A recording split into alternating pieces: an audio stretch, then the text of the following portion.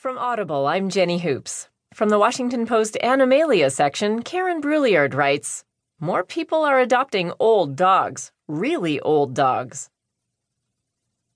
When a German Shepherd rescue organization posted Elmo's photo online last fall, it made no effort to mask the dog's problems. He wore a cone around his neck to prevent him from licking the large open sore on his hip. His fungus-ridden feet were swollen. His graying...